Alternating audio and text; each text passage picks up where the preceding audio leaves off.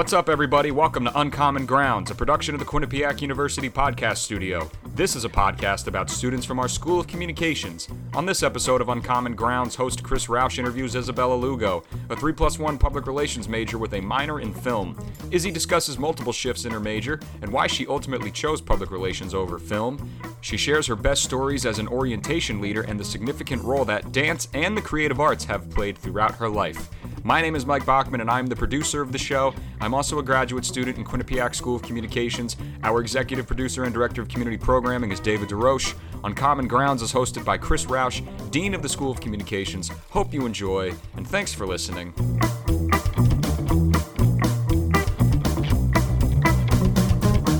Welcome to Uncommon Grounds.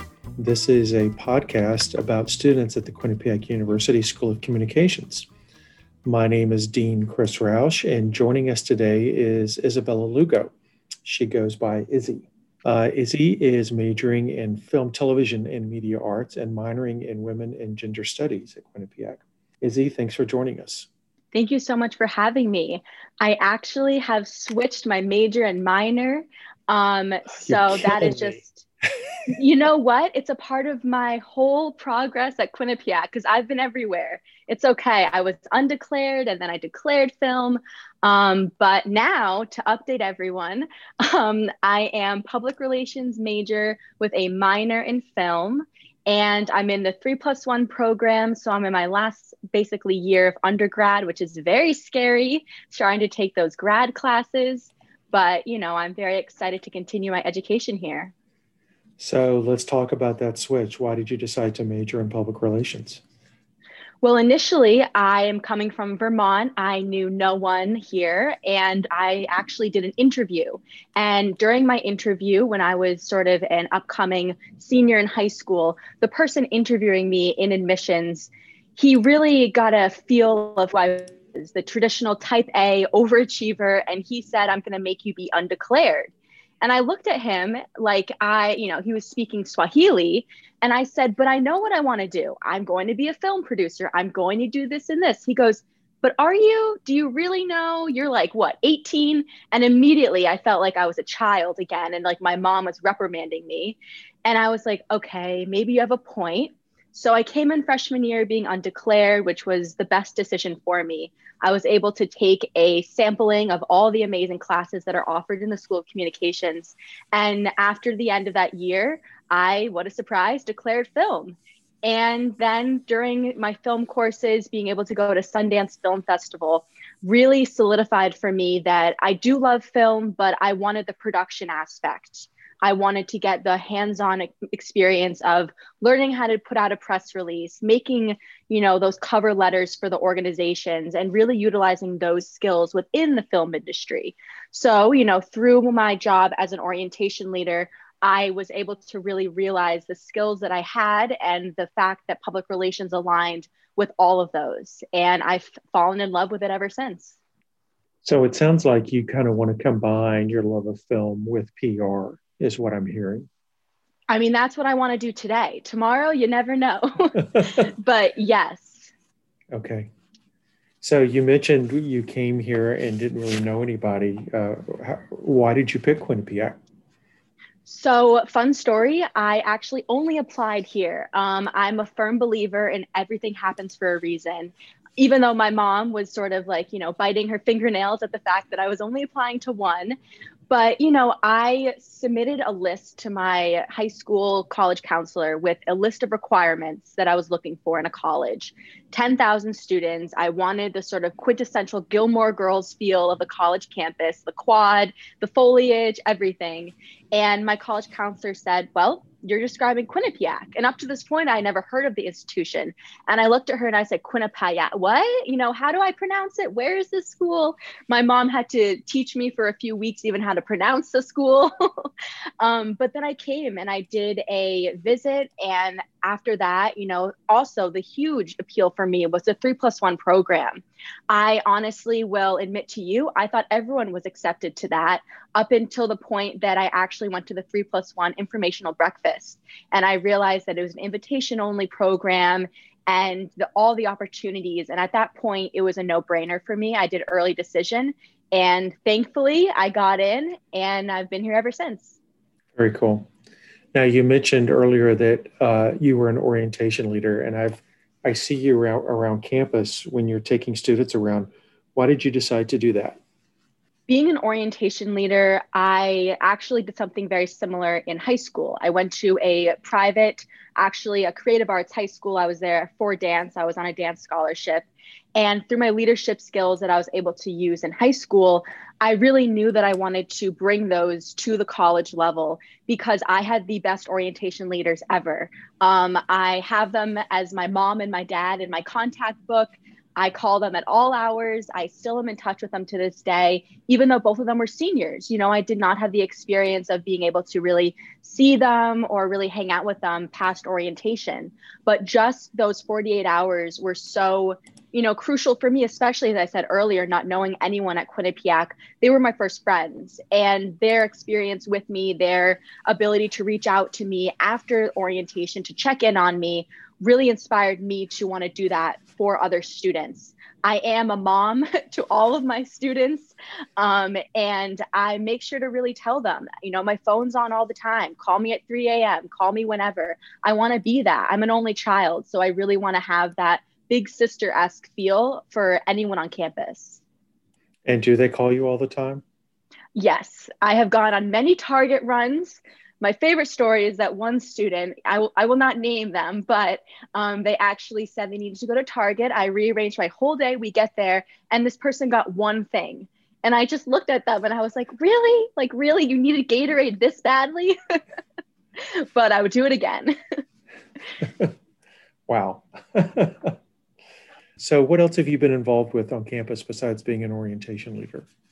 Well, I'm also a part of Greek life. I'm in Gamma Phi Beta sorority, and I joined my freshman year, and I never saw myself as a sorority person. I knew that Greek life at Quinnipiac was different than larger state schools. I knew that they did not have Greek housing off campus.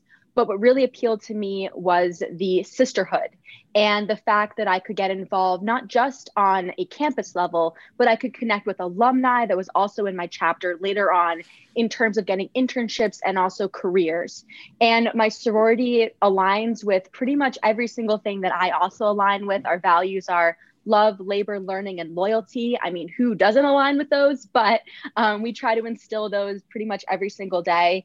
And, it's just been such a humbling experience being able to be on the other side of it this year, being able to recruit and have new sisters join us. So one of the things that I've been thinking about you, Izzy, is your dancing background.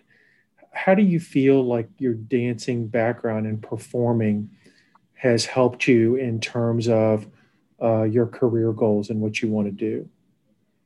I think it is ultimately what shaped me as a whole.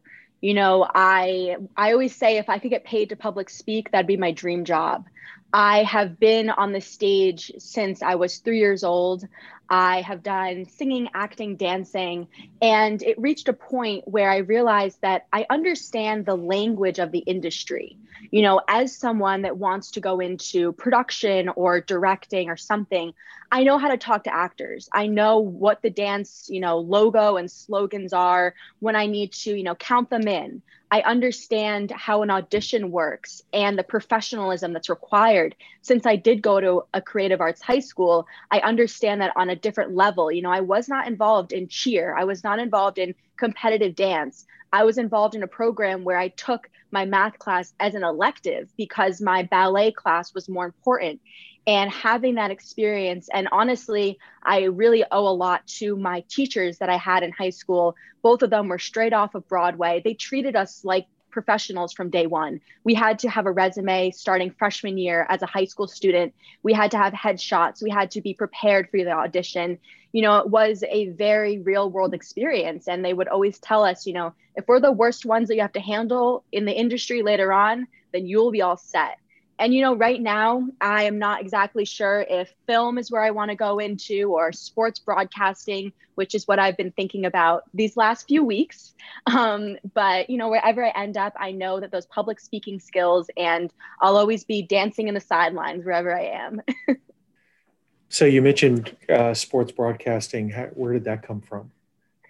I mean, honestly, I have a love of sports that I did not understand was as unusual being a girl. Like, I have just always been raised in a household. My mom is the best. She's a single mom. I'm an only child. And she would educate me on the NBA from the time I was 5 years old. We would watch games. She also lived in New York and she knew some of the Knicks players when the Knicks were hot. And so she would always tell me those stories. And I now, for some reason, I don't know if it's just this fire that's within me now, but, you know, last year I was a part of a fantasy team for my orientation leader staff, a 20-person league. I won it all. This year I'm doing it again. I'm going 5-1 right now. And I am loving educating myself. I just finished The Last Dance, the Michael Jordan documentary, and the NBA. I mean, you know, it was to the point where if I was having a rough day, I could just remember that the finals game was on that night and I was going to have an entirely different day. I love continuing to educate myself, and especially being a woman that is able to hold a conversation about sports, I think is very appealing, and we need more people like this. All right. Favorite NBA team? Favorite NBA team right now, I would say, I mean, the Lakers, just because of the performance that they put on. I know how people feel about LeBron, how he doesn't live up and he's, you know, too full of himself. But you got to give the respect to him. You know, he even said that in his speech. He just wants the respect. But if we're going to go back, I honestly, it's a toss up between the bad boys, the Detroit Pistons. I mean, no one could top that in terms of their defense and the fact that they really gave it all on the court every day. But since I just watched The Last Dance, I got to go with the Dream Team because, you know, I was able to really learn about all the backgrounds, what they were going through, Scotty's back injury. So we'll see. And tell me about this fantasy league that you were in. Who did you have on your team? So last year. This was with the other orientation leaders? Oh, yes. I was in a 20-person league, which, let me tell you, was a lot of people, very little options on the waiver claim board every week. Let me just say that.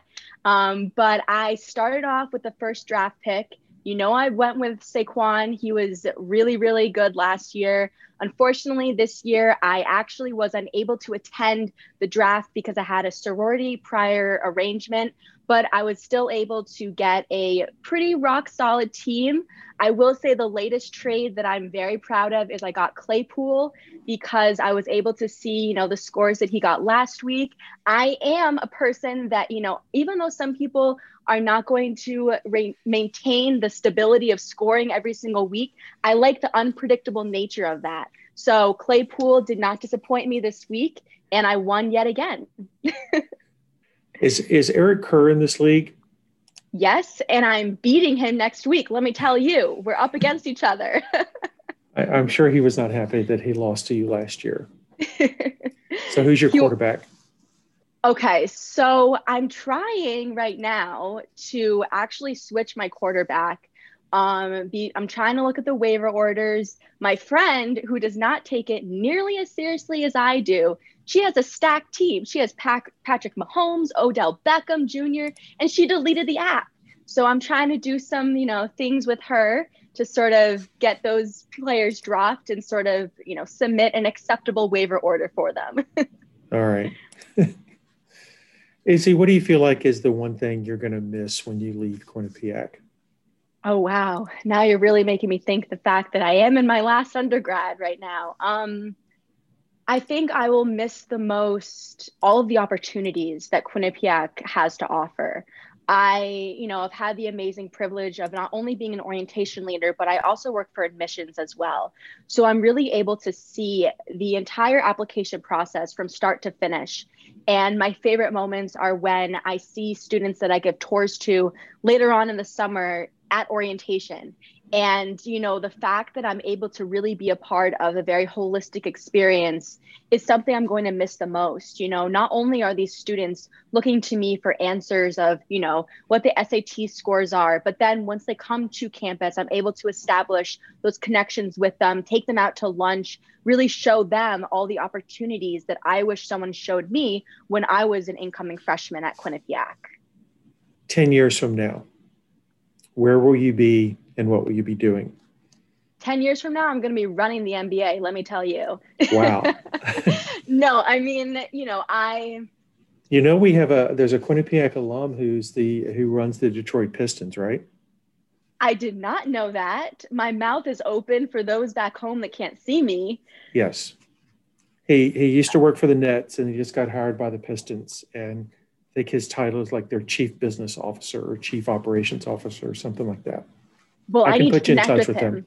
I'm just saying, LinkedIn, I need to make this happen. All right. But, I also would love to work for something like Complex Sports or Vice Entertainment. I actually am meeting with an alumni from Vice next week to just discuss possible internship opportunities. But yeah, you'll see me on the NBA 10 years from now. Let's just say that. All right. All right. Is there anything else you wanted to add? We're almost out of time. I don't think I have anything else to add. This has been truly wonderful, and thank you for having me. All right. Thank you very much for joining us, Izzy. You're welcome.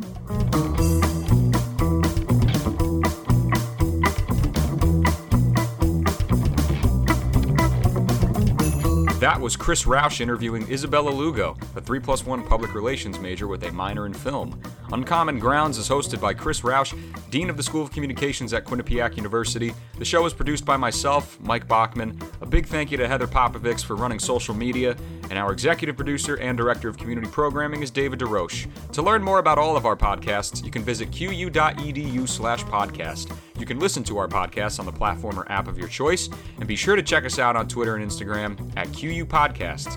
And if you have a story to share or something you want us to talk about, then find us on social media or shoot us an email. That address is qupodcasts@qu.edu. On the next episode of Uncommon Grounds, Chris interviews Tyler McNeil, a senior public relations major and president of Quinnipiac's Student Programming Board. And in a world that's shifting under our feet faster than any other era in a lifetime, information and media access are critical. So stay connected, my friends, and we'll catch you next time.